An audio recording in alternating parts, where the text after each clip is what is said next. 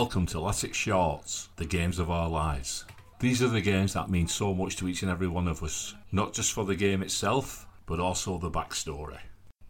The games of our lives that I've chosen was dramatic both on and off the pitch, but forgive me if this isn't a Latics short, because there was quite a lot going on. I've been a lifelong Wigan Athletic supporter. The first game was back in 1971, the 20th of November, an FA Cup tie at Springfield Park. We played 4th Division Halifax Town. Remember it like it was yesterday. We won that game 2-1, and it was the start of a lifelong love affair. My spot at Springfield Park was over on St Andrew's side. I used to lean on the perimeter wall at the halfway line. Stood there game after game after game throughout the seasons. Got to know the people who stood around, same faces every week, and actually made some good friends. And two that jump out, two brothers, Keith and Brian Err. They were brothers, very close brothers, but different as chalk and cheese. Keith worked at the Cable Works in Leigh, BICC. He worked in the offices there. I think he started there when he left school. He was a big trivia man, loved his pub quizzes, so much so that he played for a pub quiz team in the Quiz League, which meant that he missed Tuesday night games between the end of October and the end of March, because that's when the Quiz League ran.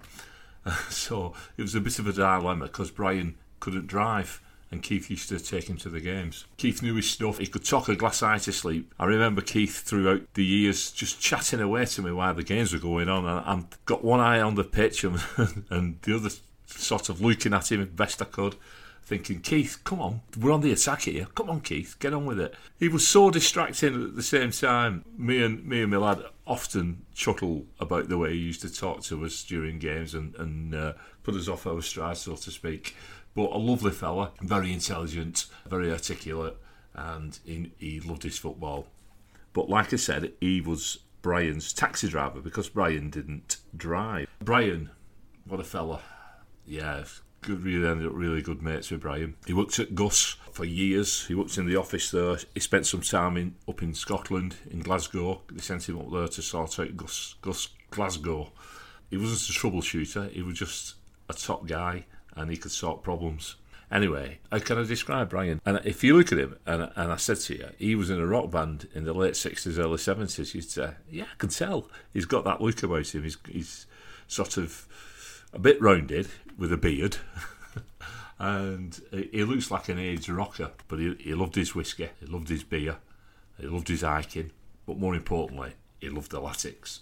And this story, this game that I'm picking out as my Latics short, the game of our lives, is a game that means a lot to me because of Brian in particular, and what happened, and some stuff that happened with my lad as well before and after the game.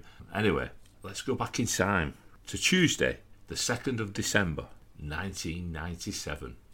I remember the day being a little bit cold, frosty, a typical early December day, and as happens on all match evenings, the day itself is taken up by getting prepared for what's going to come. One of my things that I needed to prepare was the car, because at that time we had a brown Vauxhall Nova, which was quite old and it wasn't in the best state of repair, and it was a strange looking car. And if you remember the Vauxhall Novas, usually they were hatchbacks, but this one was a saloon, and it reminded me a little bit of a dinky toy, and that's the look it had.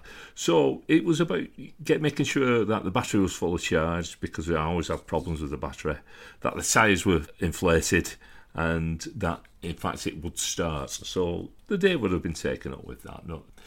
As kick-off time was approaching and time to set off, I'd have had my tea, been really excited, kissed my good lady bye-bye for the time being, and headed off to go and pick my son up, Peter, at his mum's house, who, to put it mildly, used to be extremely awkward about having him ready on time or letting him come out on time, making things as difficult as possible, and especially when we had deadlines to meet, one deadline being the kick-off of the football match. So, as I recall that evening, as I got there, I never knocked on the door. I used to wait outside and pick the horn, and I'd probably been there 10 or 15 minutes, and Peter hadn't come out, and I'm wondering what on earth is going on here now. And by this stage, it's probably about 25 past 7, and it's getting later, and closer to kick-off time, and we've still got a 10-minute drive to get to the ground. Peter comes out and we set off, head up to Springfield looking for a spot to park. Always parked on Newman Avenue, but that is where we parked up for the game. Got out, locked up, and could actually hear coming over the tannoy the two teams being announced. First of all, the visitors, Bristol Rovers, followed by the home team, Wigan Athletic. Now then, mentioning Bristol Rovers, 1997 December, it might be dawning on people what this game actually is and why it was full of drama on the pitch as well as off it. We'll come to the game very shortly. So me and our Pete leg it round to Springfield Park and bomb down 3rd Avenue, turn the corner, and shall we see there, but waving us frantically, Brian.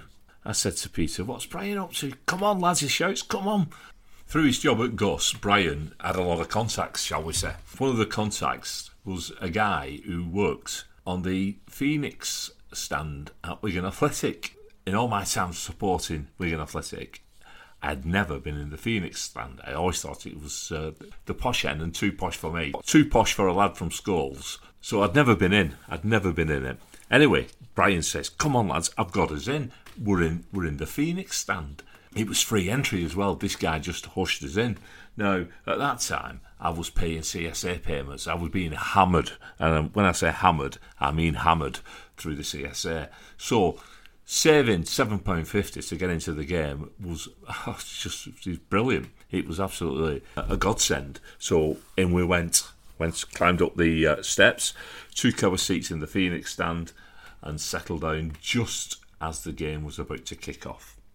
Bristol Rovers have been on a bit of a good run and were riding high on the table. They were second going into the game, and in the squad they had players such as Ian Holloway, Julian Alsop, Peter Beadle, Andy Tilson and Barry Ailes. The Latics were still finding their feet in the 3rd Division after promotion the seasons before. We've made some good signings in summer. Brendan O'Connell, who was in the team that night, David Lee as well, David Lowe, Roberto Martinez, Ian Kilford, Kevin Sharp, etc, etc. Yeah, we had the makings of a good side, but it was a tough game in prospect. The Latics started brightly enough and went in front after 20 minutes when Ian Kilford banged it one home. We had that 1-0 lead as we was going into the half-time break, but nothing prepared us for what was about to happen.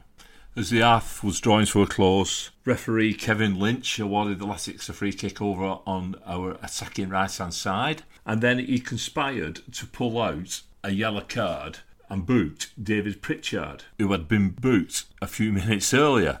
So this yellow was quickly followed by a red. As the Latics players lined up on the edge of the box for the free kick to be floated in, there was a bit of a melee going on. There was quite a fair amount of shoving, and there appeared to be a clash of heads. At which point, referee Kevin Lynch blew his whistle again, charged into the middle of it all, and produced 2 red cards. Jason Perry, Bristol Rovers player, got his marching orders, along with our very own Graham Jones. Also dismissed, and for what reason I don't think anybody was sure, was Andy Tilson, meaning that Bristol Rovers were now down to 8 men with about 20 seconds of the first half remaining, and the Latics were down to 10 men. What was the second half going to bring? The half-time chatter was all about how many goals we were going to get. We were 1-0 to the good, playing against 8 men, although we had only 10 ourselves, but it was still about how many goals were Wigan Athletic going to win by. But it didn't transpire that way. One player in particular, David Lee, came in for quite a bit of flack from the home fans. He wasted 4 gilt-edged chances, and the Latics fans over on the St Andrews side started to boo him every time he was on the ball, and it was quite surreal, really. Your team is 1-0 up, the opposition is down to 8, and the home players are getting booed. Then on 71 minutes, Josh Law flew in with an absolutely ridiculous challenge and ended up with a straight red. Now, Bristol Rovers were down to 7 players with 20 minutes of the game still remaining. For the remainder of the game, the Bristol Rovers players were doing their utmost to get another red card, because if it had gone down to 6, then the game would have been abandoned. I don't know what the rules are, whether it would have to be replayed or whether it would have just been awarded a 3-0 win to the Latics. But challenge after challenge went in, and Kevin Lynch was having none of it. He didn't book another player, and he didn't issue another card. As a buyer, we did score another couple of goals. David Law on 78 and 85 minutes, and there was ironic cheers from the terracing, as the Latics faithful seemed to have been under the impression that we should have won with at least 10, which it was never going to be. One of the surprising things from the game, though, was the fact that Ian Holloway remained on the pitch. So that was a little bit of a surprise in itself. But 3-0 win against second in the league, even though they only had 7 men. It wasn't a bad night's football. There'd been a lot of controversy, a lot of drama on the pitch. There was a lot of chatter around the stand about what was the performance of the referee like, what was the performance of the Latics like. But at the end of the day, it was 3 points in the bag, and we were all going home to get tucked up in our beds, or were we? As I previously mentioned, Brian had no lift home, and he lived at Orrell at the back of Billings Hospital. Keith was doing his quiz league somewhere, the White Duck or wherever it was that he was quizzing that evening. So I said to Brian, you've got me a free seat. The least I can do is run you home, Brian. And he was having none of it at first. He said, I'm all right, I'm getting on the bus. But we eventually managed to talk him round to accepting a lift. So we walked back to Newman Avenue along to the Nova, opened the doors for the lads to get in, and then noticed one of the back tyres was flat. So I mentioned this. I said, it looks like I've got a flat. I must have gone over a nail or something driving up to the game. So all right, I'll change it over with a spur. So I went into the boot. Lo and behold, the spur was just as flat. So right, I know there's a garage on the way to Orrell, just round the corner, down on Woodhouse Lane. We'll drive down there, pump it up. It'll not do any damage, just driving that short distance. We'll get it inflated, and we'll be off. Take us perhaps 5 or 10 minutes longer than what it was going to do. So anyway, we get down to Woodhouse Lane service station, and the airline was out of order. So was the next one. Anyway, en route, we must have passed 5 separate service stations, and not one had a working airline. The first one that we come to was the one at the Stag in Orrell. Lo and behold, the tyre had just gone. It was down to the rim of the wheel now. So I had to change the wheel, put the spur on, which was flat, pumped it up, and it was going down as quick as I was pumping it up. So I had three good tyres, scratching my head what to do. So I got some tyre weld. Luckily enough, they sold it at the garage. Put that in, then blew the tyre back up. It held, and away we went. The unfortunate thing about it was I'd saved £7.50 getting into the game, but the tyre weld had cost me a tenner, and obviously I'd knackered a tyre in altogether, so I needed a new tyre as well. So I was well out of pocket, and we did have a laugh about it though. And I remember Brian saying to me, Vaz, there's one thing you won't forget tonight in a hurry. Well, I won't, because I got Brian home for about 11:15, and I ended up dropping our Pete off about 11 o'clock from a football match. I got in serious trouble, and when I got home, our lass was waiting for me saying, where have you been till this time? This was the days before mobile phones, so we couldn't ring anybody. And I explained to her what had gone on, and she said, well, I've had a phone call from somebody who wasn't very happy, accusing us of kidnapping Peter. A very eventful night indeed. One that will never be forgotten. Brian is a good friend, really good friend.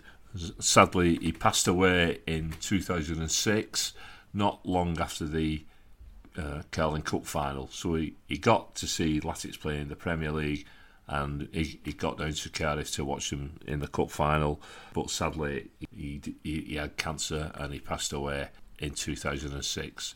And I often think to myself that when my time comes to pop my clogs, as I close my eyes for the last time, Brian will be waiting for me saying, come on Baz, I've got us in upstairs, and I hope that's the case, and it'll be good to see him again.